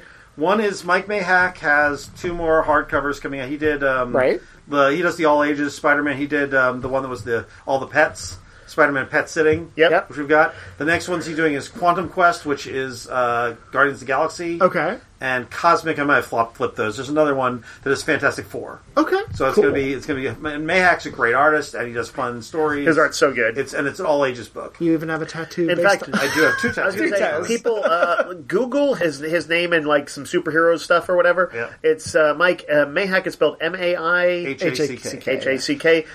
Google him real quick and just look at some of his cool artwork. His Supergirl, go to his site or his Instagram or whatever. His Supergirl and Batgirl stuff is fun. I'm a little wary on this one, but I'm hopeful. The new Ultimate Spider-Man that Jason Aaron and Mike Bagley are doing. I think it's Mark Bagley, right? Or is he just doing covers? No, it's Hickman. Oh, it's Jonathan Hickman. You're right. It's Hickman and... I mixed the two of those up. Yeah, it's Hickman. Okay. But the interesting thing about this is it is going to be a Spider-Man who gets his powers when he's married, has kids, and is in his 40s. This was on my list. It's actually coming out in 2 weeks. Yeah, it's going to be soon. I'm not sure. Hickman is a really hit and miss for me, mostly miss. But would you say that he did some good family stuff on the FF? On the FF, and he wrote a good Spider-Man there, so... I am hopeful. I like that Marvel, even though it's not the main universe, I like that they're finally allowing them to be a couple, to have kids. Yeah. It works so well. It works so well in Spider-Man Life Story. Or is he going to try and go be a Spider-Man hero and they get killed instantly? Yeah, because isn't that what sort of the inspiration that Hickman took was from the Peter B. Parker? From Spider-Verse. Yeah, if they kill off the Mary Jane and the kids, I will know that someone in Marvel Editorial hates the idea of Spidey. I said that totally jokingly. I believe there's almost no chance that is the thing. I would have said that before Zeb Wells was given Spider-Man, but now I'm not so sure. I don't think Hickman will do it. I think they do want to take inspiration from the kind of dad Spider-Man of the Spider-Verse I also movies. feel like Hickman is a little above editorial mandate at this point. Maybe so. He does what he wants. The other one that I'm really looking forward to is called Spectacular Spider-Man. Oh, this looks fun. Is Miles and Peter in a book together, which has not happened since Bendis did the little crossover thing. Yeah, the Spider-Man 2. This is the Greg Weisman one? It is written by Greg Weisman, who did the best Spider-Man ever, other than the Spider-Man video games, which is the Spectacular Spider-Man cartoon. Has he done much in the way of comics? He wrote a Young Justice series. That's right, he did the Young Justice stuff. Because he was big on Young Justice. Yep. It's mostly done animation, but the comics he's done have been really good. Okay. And his in animation, the stuff he's done is... Go back to Gargoyles? He was on Gargoyles, Young Justice, Spectacular Spider-Man. It's a pretty amazing track record. He's got a great track record, so I'm very excited about this. Dave, do you have more comics? I've got 2 that'll wrap up my comic list. Okay, that wraps my comics list. One, earlier we were talking off mic about naughty comics, and I was like, I wonder if there's anything coming up from the Stepan Sedgwick, his wife, or their collaborators. And indeed, there is one coming up. It's called Swipe, and so it's going to be about dating app life and all the ins and outs of that. I'm sure hookup culture and everything will also figure into it. Those guys always do a combination of kind of sexy but real kind of comics in there and they show the kind of the real ins and outs of all of this stuff. So I expect that is going to be quite good. Lastly, even though I'm not 100% sure I'll be in on this because I don't normally like Peter Tomasi's writing, I am curious about the Sinister Sons. That is, as brought up earlier, the sort of the counterpoint to the Super Sons. It's instead of being Superman and Batman's kids, this is kids of Zod and Sinestro. Yeah. I don't know. Are they going to be out there raising hell? Are they going to be more like anti-heroes? I don't know what they're going to be doing. I don't know. Those are some high power level kids potentially. Yep. But I remember I think I saw like a piece of early artwork a few months ago, and I was like, oh, this looks fun. So I'm going to quick close us out on our comics. There's a DC, not all ages, but kind of their tween books. Yeah. Barda, which I think comes out in a couple of weeks. That's Ngozi... Yeah, the people who did Check Please. Yes. About Barda working for Granny Goodness, but finding love on Apocalypse. Yep. Sounds like a really cool idea that these creators are hopefully going to execute extremely well. Yeah. I know Check Please is pretty beloved. Yep. Ultimate X-Men. I'm very curious to see what That Peach is Momoko... so weird to me. I'm curious, too. I think that one is more out of just like sheer... I need to see what this looks like. Mm-hmm. Because Peach Momoko does usually her own thing. With like Demon Days and sort of like that kind of inspired... All of her artwork has kind of like that sort of inspired look to it. Yeah. So her focusing on sort of a... like an Ultimate world that fits in with Ultimate Spider-Man. Right, her doing a shared universe with other people is odd. I'm curious to see how she plays. Does she play well with others? Some of my favorite weird stuff in the early days of the Ultimate comics was actually Bendis' Ultimate Marvel team-up. Yeah, that was fun. And in that, he would often bring in weird-ass artists. Yeah. Ted McKeever, That's Bill right. Sienkiewicz, I forget, who did the X-Men one, Randy? Oh, man. I don't remember. Did that comic that was kind of about new wave music and stuff like that. Yeah. I know you what know you're what I'm talking about? Yeah. Anyway. And then the last one I've got is a comic called Spectrograph. Okay. Which is the creative team behind Department of Truth and Universal Monsters Dracula. Yes, I'm talking about James Tynion. Yep. This is about a haunted LA mansion, sort of in the vein of Haunting of Hill House. Okay. I'm down for most anything Tynion does at this point. Yeah.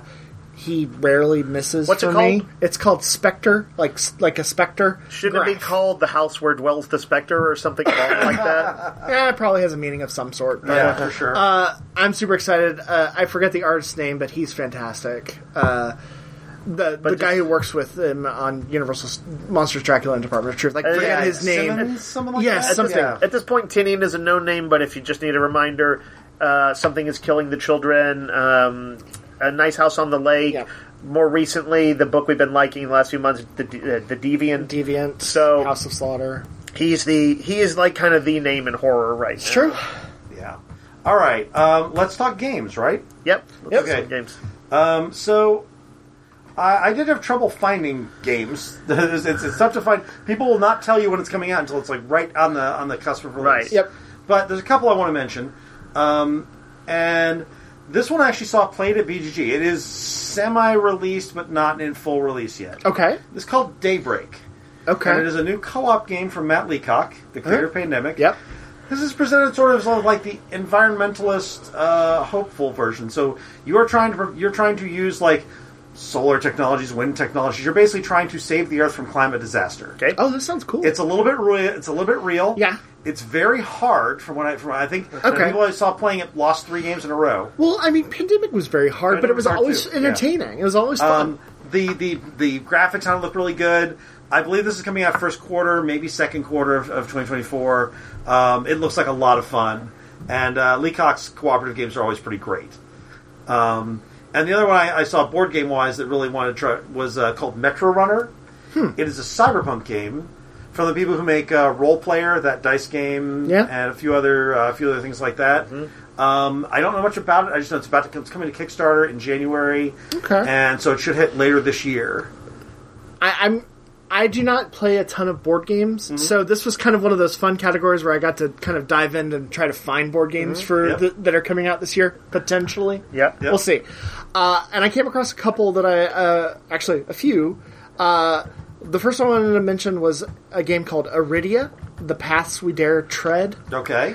It is a very D&D kind of feel. You have characters, you kind of level up. Mm-hmm. The thing that it's cooperative too, so you're basically and kind of like open world, so you're kind of traversing various sections, opening up things. Uh-huh. It feels very kind of real world, open world. You can do whatever you want. Right. It's co-op and it's got minis. There's minis, I believe. But the thing that I thought was really cool is that they want you to role play. And they'll give you like bonuses for roleplay as well. I don't know exactly how that incorporates into the overall structure of the game, but it sounded really, really cool. Yeah, I like that. I don't know if it is going to have like what was the big Western, not Great Western Trail. It was Legends of the West. Western Legends. Yeah. It kind of like that open world kind of feel. Western Legends was one where you could you could be a sheriff or a cowboy or a bandit. And I know whatever, there are right? kind of like classes you can pick from of character wise, but it was saying all the right things, and I was like, oh, this sounds kind of cool. The art in the minis looked really cool. The character stuff looks really interesting. This looks like one of these big expensive games. It does. It definitely sounded that way, but it definitely sounded the MSRP interesting. is over $200. Oh wow! Okay, yeah. I didn't see that, but sure. But I'm looking at it comes with pre-painted minis, so if nothing else, you could get this. You're going to get some wolves and kobolds and stuff like that for your D&D game. But it also the player boards and equipment boards and all this kind of stuff looks very cool. Yeah. The other one I was excited, which I think might be up Dave's alley, is a game called Last Lighthouse. This is a part. Say no more, Nick. I'm already in. This is I didn't recognize it, but maybe Randy will know. It's part of the Simply Solo games. Okay. It's a solo game. You basically create specialized traps to keep your lighthouse from being destroyed by nightmares. You're like doing various things, and of course, the more your lighthouse gets destroyed, I mean, you're going to lose. But you're just kind of like doing this. It sounded simple, but apparently there's very kind of like elegant rules and things like that. I also just like this because it was a solo game. I know that likened it a little bit to the sort of co-op tower defense game. I think this is a more complicated Castle Panic thing. Okay, all right. But it looked good. The art-wise, it was very pretty. I don't know. Like I said, I don't play a lot of board games, but the idea of playing a solo board game kind of interests me because my wife does not play board games, but I do like them. So yeah, that sounds good. You should get it and let me borrow it after you tell me it's good. Sure. Dave, did you have any board games to mention? Okay, let's. Yeah, no, I have lots of. I have a number of RPGs, but I did not get to do much research into the board game. Like I say, it is a hard thing to find. So let's jump into RPGs. What do you got for RPGs? Let me mention one that I think will be out this year. It was kickstarted, but it's the reprint of Teenage Mutant Ninja Turtles and Other Strangeness, a role-playing game I had in the 80s. It was one of the first role-playing games I bought, and yet never really played because I didn't know gamers back in those days. Right. Now, nowadays, I have to admit, the Palladium system, even if I'm sure it's tweaked, is not something that really appeals to me. But I do remember it having really fun character generation. It reminds me of the really good times we had, Nick, with the Morkborg stuff recently, or which I should say, which was Pirate Borg and Cyborg and stuff like that. Right. Really fun tables to roll on. They had like a D100 animal table. You could get anything from like many breeds of dogs to like a gecko to a like a snail, all the weirdest stuff. And then there was cool things you could do to mutate and upgrade into Ninja Turtle-like warriors. And you could kind of pick how did you want to be like a... it could be random, but like, did you want to be a science experiment, a true mutant where you just kind of evolved that way, tampered with by the little TCRI aliens like Krang. Yep. There was all kinds of ways, and so... This is they were putting basically all of the stuff back into print. They're doing it in color for the first time. Do we know? No, I know that's with Iridia, which I was just looking up, Nick, and it looks like May. Some of the backers are like, this is not going to happen until 2025. Oh, really? Which is the nature of this. I was seeing 2024 in a lot of things. This was kickstarted, Dave. Do we know if it's actually coming out in 2024? I think it was kickstarted some months ago, like 6 months ago or more. So I think it probably will. I hope so. And let me mention one other thing. This is not necessarily high on my personal list, but it is of interest to me because I know a number of people who consider it like the greatest role-playing game of all time. Yep. There's a new edition of Pendragon coming out, Pendragon 6e. Pendragon is the Arthurian role-playing game to end all Arthurian role-playing games. Yep. Most people who play in what they call what do they call it? Like the Grand Arthurian Campaign or something like that? Yeah. Which is meant to follow the core events of, like, the book Le Mort d'Arthur. Okay. I believe from beginning to end and span several lifetimes. So you would potentially have a knight who grows up, sees the rise of Arthur, maybe dies, bequeaths his kingdom to his son, and, then, like, that son is there during the heyday of Arthur, and then you follow with, like, the conspiracies and intrigue within Camelot, Mordred and stuff, sabotaging it, and you follow all the way through to the end. It's always been described as, like, one of the greatest campaigns, and also I know the rules in this are meant to evoke the writing in those books, so you have on your sheet chivalric values, and you have to sort of behave within that, but not that you can choose where they lean or don't lean, but you will actually evoke at least the ideals of chivalry, not necessarily how it was truly practiced, but right. I know so many people who are into it, and they tend to be gamers, people like our former customer Jason Drall. Yeah. Oh, yeah. I think he may have even worked on it for it's all possible, I know. actually. But, like, I've seen him, and I think other people talk about this I have to, actually. In hushed whispers. It definitely has... The notion of sort of this, like, ongoing, like, legacy thing is interesting to me. Yeah.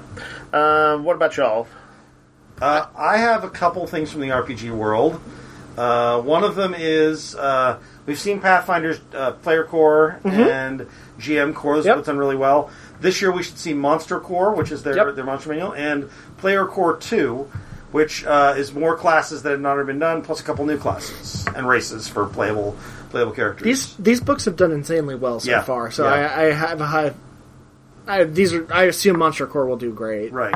It looks fun. Marvel Multiverse has 2 source books coming out that we know of so far, X-Men and Spider-Verse. Nice. Very much excited for those. Yeah. Spider-Verse, I assume isn't, like, specifically the movie Spider-Verse? No, I think it's going to be like all the Spider characters. Yeah, but we'll probably cool. touch on the Spider-Verse. Right. So you can have adventures, world hopping, and because the multiverse game is built around a multiverse idea. Oh, that's right. The RPG is built around the idea of a multiversal Marvel. That's pretty cool. Yeah. Nick, do you have anything on your RPG list? I have no RPGs. I have a couple more board games that I could mention. Go ahead. So the one, I think it comes out in a couple of months, if I'm not mistaken, and it might be the thing that will get me back into a trading card game, which is Star Wars Unlimited. What is that? It's basically Star Wars Answer to Lorcana. Okay. Yeah. That looks exciting to me. It looks fun. The last time I remember... Actually, I can't remember the last time they had a serious Star Wars... we've TCG. I don't know. Late 90s, early 2000s? It's possible. I feel like there probably was one somewhere in there. Maybe there was. Decipher had one. Okay. Yeah, it was okay. Yeah. But I forget who's doing this one, but I have hopes. It's Fantasy Flight. It's Fantasy Flight. Yep. They're very excited about it. And then a couple of other, just hopefully they come out in 2024, and I didn't read wrong. But a game called Hunt for Blackbeard, which is I'll read their description because I thought it was pretty encompassing. It's 2 players against one another as hunter and hunted in a fast-moving game of detection, deception, and confrontation. So, like, hidden movement game with a bunch of, like, employing other things. It just sounded... Did you say Blackbeard? Yeah, it's like a pirate game. Yeah, it's like about Blackbeard coming out of hiding or, like, losing all of his money, and there's, like, various kind of, like, scenarios and stuff. Oh, interesting. But it was a cool idea. And then one I just thought was fun is called Bone Wars. About it is a game where you work for dueling paleontologists, like publishing papers and doing random, like it just sounded kind of intricate and super detailed, but also fun and kind of tongue in cheek. Yeah. I don't know if it'll hit, but it sounded great. Yeah, I agree. That sounds like a cool novel premise.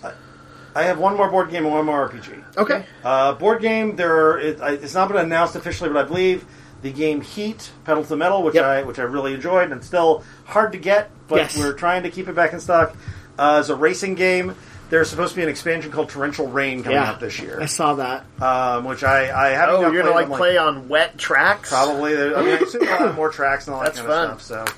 So, and then Kobold Press. Who Okay. do some of the best 5e content. It's true. They, in the wake of WotC's really dumb decision to try and undo their open license last year, Yeah? one of the many dumb decisions that WotC made Which last they year. did backpedal on. They did, but but they it was the earned a game lot was of fun. ire along the way. Yes. And a lot of indie publishers were like, "Well, our fate is too tied to this big multi-corporation that could do whatever it wants." And so, Kobold Press announced they're doing a new RPG system called Tales of the Valiant, which is it's going to be their 5e based, but a new RPG system. Okay. And that is coming out supposedly this year. We've kickstarted it. We'll be getting it when everybody else gets it. So yeah, looking forward to that. Those guys have great. Everything they've done has been really great. I own most of their 5e content. I've played several of their 5e games, and they're really, really good. Okay. So I'm looking forward to that. Is that everything for board games and RPGs? That's all I I've have. got 4 more RPGs. Oh, Oh, wow. That's right.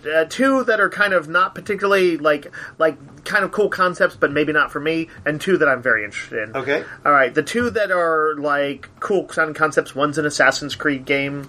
Yeah. I have to imagine that they might also like allow you to like play a Templar too. Sure. I believe it's going to dive into the lore in that. The guy I saw talking about it said that he wasn't even like into the Assassin's Creed games, doesn't really play them, but that they had like a demo copy and that he was enjoying the system. And Their lore is pretty insane in the Assassin's Creed games, I think I can he imagine did doing, mention like, the source thing books where and like stuff. you know in the thing of those, the games are simulations of sorts. Yeah. They're like you are projecting yourself in like a sort of Back a in the VR past, state yeah. into the past, and I believe that might allow you to I don't know, just kind of from what he was saying, to possibly in the space of a single game play in multiple worlds. Yeah. And I'm like, oh, that'd be pretty cool. Like if you made up your character in the present, like here it is 2024, and then you would also have your build characters that he embodies in or she embodies in the past. The other game is something called Outgunned. And this one sounded like I forget who it had, like some pretty decent pedigree from some other game design, but I'm afraid I missed who it was. But it is basically an 80s 90s cinematic action game. Okay. I imagine everything from Die Hard to John Woo's Hong Kong movies and stuff like that. It sounded like it would encompass them all and would be meant to be kind of like how Feng Shui was, a fast-paced, RPG that had cinematic elements. Okay. All right, here's the big 2 for me.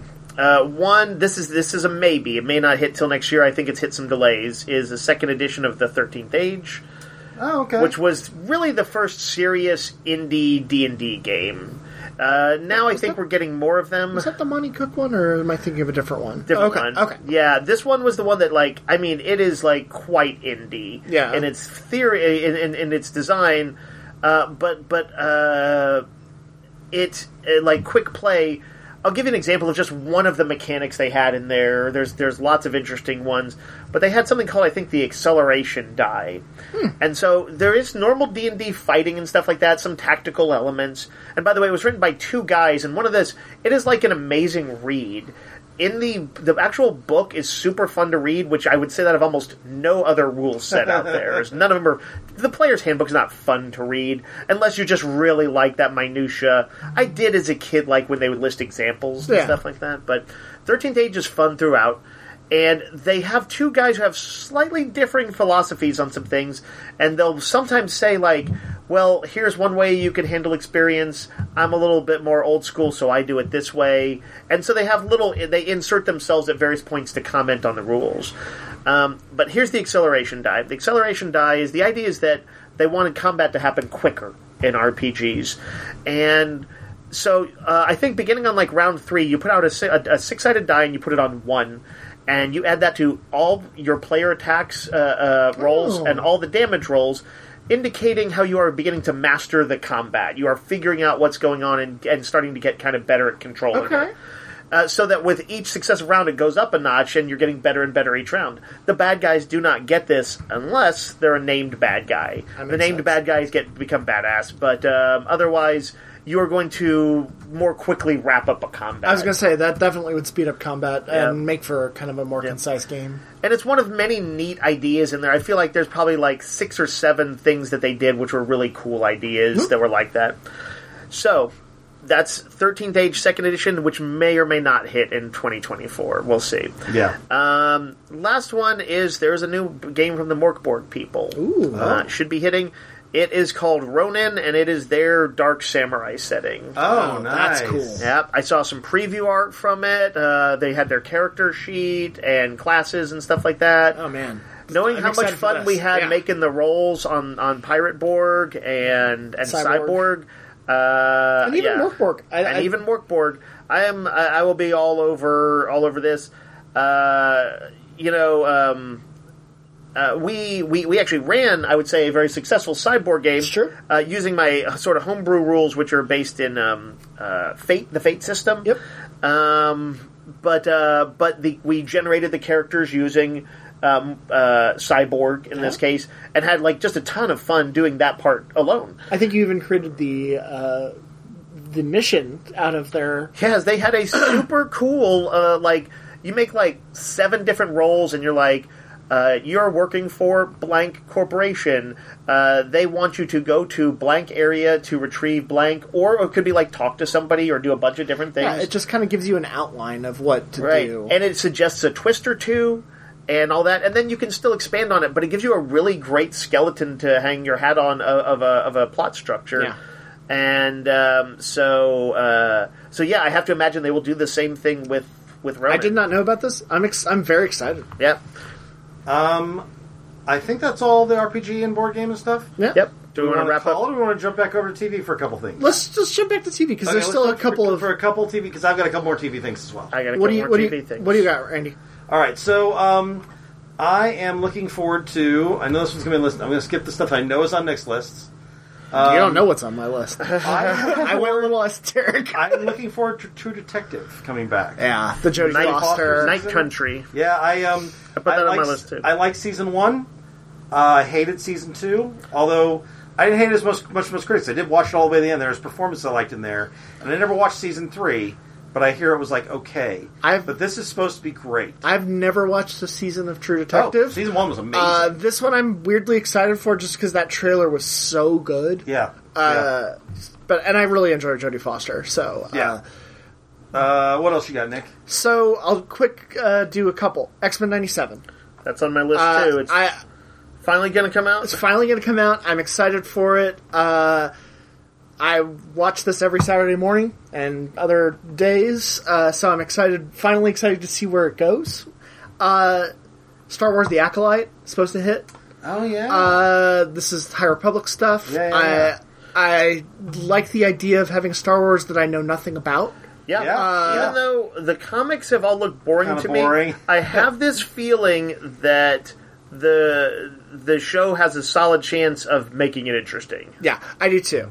I think a show that hits Netflix this week, The Brother's Son, which is Michelle Yeoh's. She is the matriarch of a crime family. Her son is like their enforcer, and her other son knows nothing about any of this. And he's at college, and he becomes a target by rival gangs. Yep. It looks both funny. And then the son who's the enforcer is actually a chef. So it's kind of like this weird convergence of various things I really enjoy into one thing. And it looks really, really good. Mr. and Mrs. Smith, Donald Glover. I rewatched the trailer last night. I'm really stoked for this. That's on my list. There's two. Last two I have a show on Apple TV Plus called Manhunt, which is a 10-part historical drama / political thriller about the hunt for John Wilkes Booth after the assassination of Lincoln. It stars Tobias Menzies, who was just in The Crown. He's a good actor. This one I think sounds really cool. Yeah. And then there is... I hope they catch him. a show on HBO called The Regime. Yeah, that's on my list too. It's Kate Winslet, and this is directed by Stephen Frears, who did... Like sort of dark comedy, right? Yeah, Stephen Frears is the guy who directed High Fidelity and a few other things. Right. I'm in the can for anything Kate Winslet does. I love her so much. So and this is basically like they are it's they like are feeling it's like a crumbling government in England, and it kind of dark comedy but very drama. They say fuck a lot in this trailer. Kate Winslet, how dare you? She does like to curse. She does. But that is all that I've got. Dave, what else is on your list? Let's see. Maybe the two most notable remainders I've got are Fallout. Yep. Yeah. Which has only had the kind of like teaser trailer, but it did give you a whirlwind tour of the whole world setting and the vaults and all of that, and creatures and power armor, and they kind of the Pip Boy and the alternate world 50s and stuff like that that it stems from. Did they show Nuka-Cola? Probably, I think so. Anyway. I actually don't play these games that much, so this is going to be like my entry point into it. Like I know enough to I know what the gist of it is. I haven't ever finished a game, a Fallout game, but I feel like this is the time for me to finish a TV show. Fallout. Yes. You can do that. Yeah, I can do that. I can't play a 150-hour Fallout game. Right. So I have that, and although I'm not personally interested in this that much yet, we'll see as it gets closer. The Batman Caped Crusader cartoon is coming up, which is like I think it's co-produced by my screen got like adware on it now right as I'm trying to find it. Is Bruce Timm It's involved? Bruce Timm and Matt Reeves, who did the Batman thing. Let's see. They talk about it being a more noir-influenced Batman. He is drawn in the style of what looks like Batman Year One, or not even Year One. The first comics when he had the kind of the pointed ears that kind of went out to the side a little bit. Do you have the purple gloves? The picture I'm looking at is black and white, so I can't tell. Oh yeah, no, that looks kind of classic. But it is like the classic style.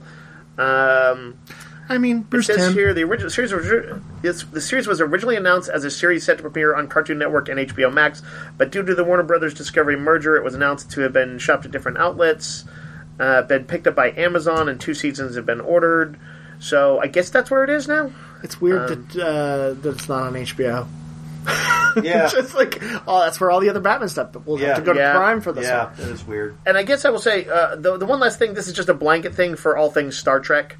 Star Trek. There's not any premieres that I know of this year. Is there anything this year? Discovery. But there is. There is. So Discovery gets its 5th and final season, so that'll wrap. A series that I've sometimes had a contentious relationship with, but like broadly I like. Yeah. What do you call it? Strange New Worlds will get season 3 this year. Really? I think so. Yeah. Good, because they left it on a cliffhanger. That was mean. It was quite the cliffhanger, yeah. And I don't know if Prodigy Season 2... I thought none of this was going to happen because... I thought Discovery was it for this year because of the strike. I saw Prodigy on a couple of lists, which makes me think that they had Prodigy done more on it. Had some work done. I would definitely love to see Prodigy Season 2 this year. Because I'd seen it on a couple of upcoming lists, and I was surprised to see it, but it was on multiple, so... Nice. Yep. I just wanted to broadly say, yes, Star Trek still has the potential to have some good stuff despite the strike.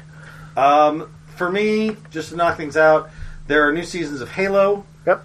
New seasons of Ghost. Yep. Or Ghosts. Yep. The CBS ABC, comedy. or CBS comedy. And Girls 5 Eva moves over from Peacock to Netflix. That's right. I forgot about that. Gets a third, probably final season. And it's really funny. There's that Chinese sci-fi 3 body problem coming up.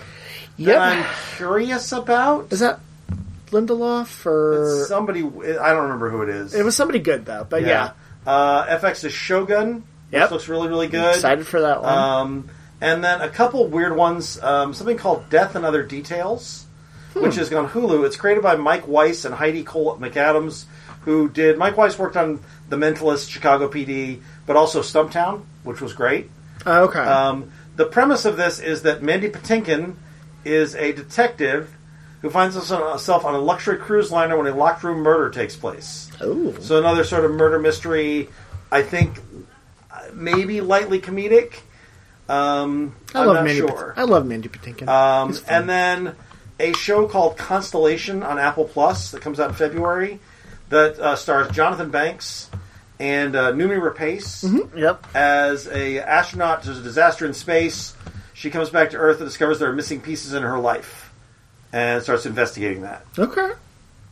Apple tends to do sort of... Some of their sci-fi is boring.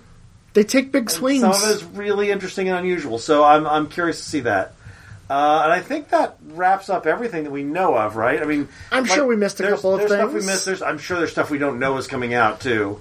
But that's a pretty good overview of the first quarter or so of 2024, and a little bit of a sneak at previous other stuff. Yeah. Yep. If they are RPGs and board games and comics that intrigued you in there, you could probably add your name to a list or something like that, Yep. or get that held. So if any of that stuff sounds interesting, let us know. If there's anything you're super looking forward to or anything we missed, drop us an email and tell us what cool thing you are looking forward to in 2024, and perhaps we'll mention it on this very show. Perhaps, but also it's good to keep it on our radar. Yes. Yep. Especially if it's a comic or a game, we want to make sure we have it on our radar. Yeah. Yep. All right, we'll be back next week with more. Until that time, Yo, Joe. Roguecast is a weekly podcast broadcast from Rogues Gallery Comics and Games in Round Rock, Texas. You can find us online on Facebook and at www.roguesgallerytx.com and email us comments or questions at roguesgallerytx@gmail.com. Thanks for listening.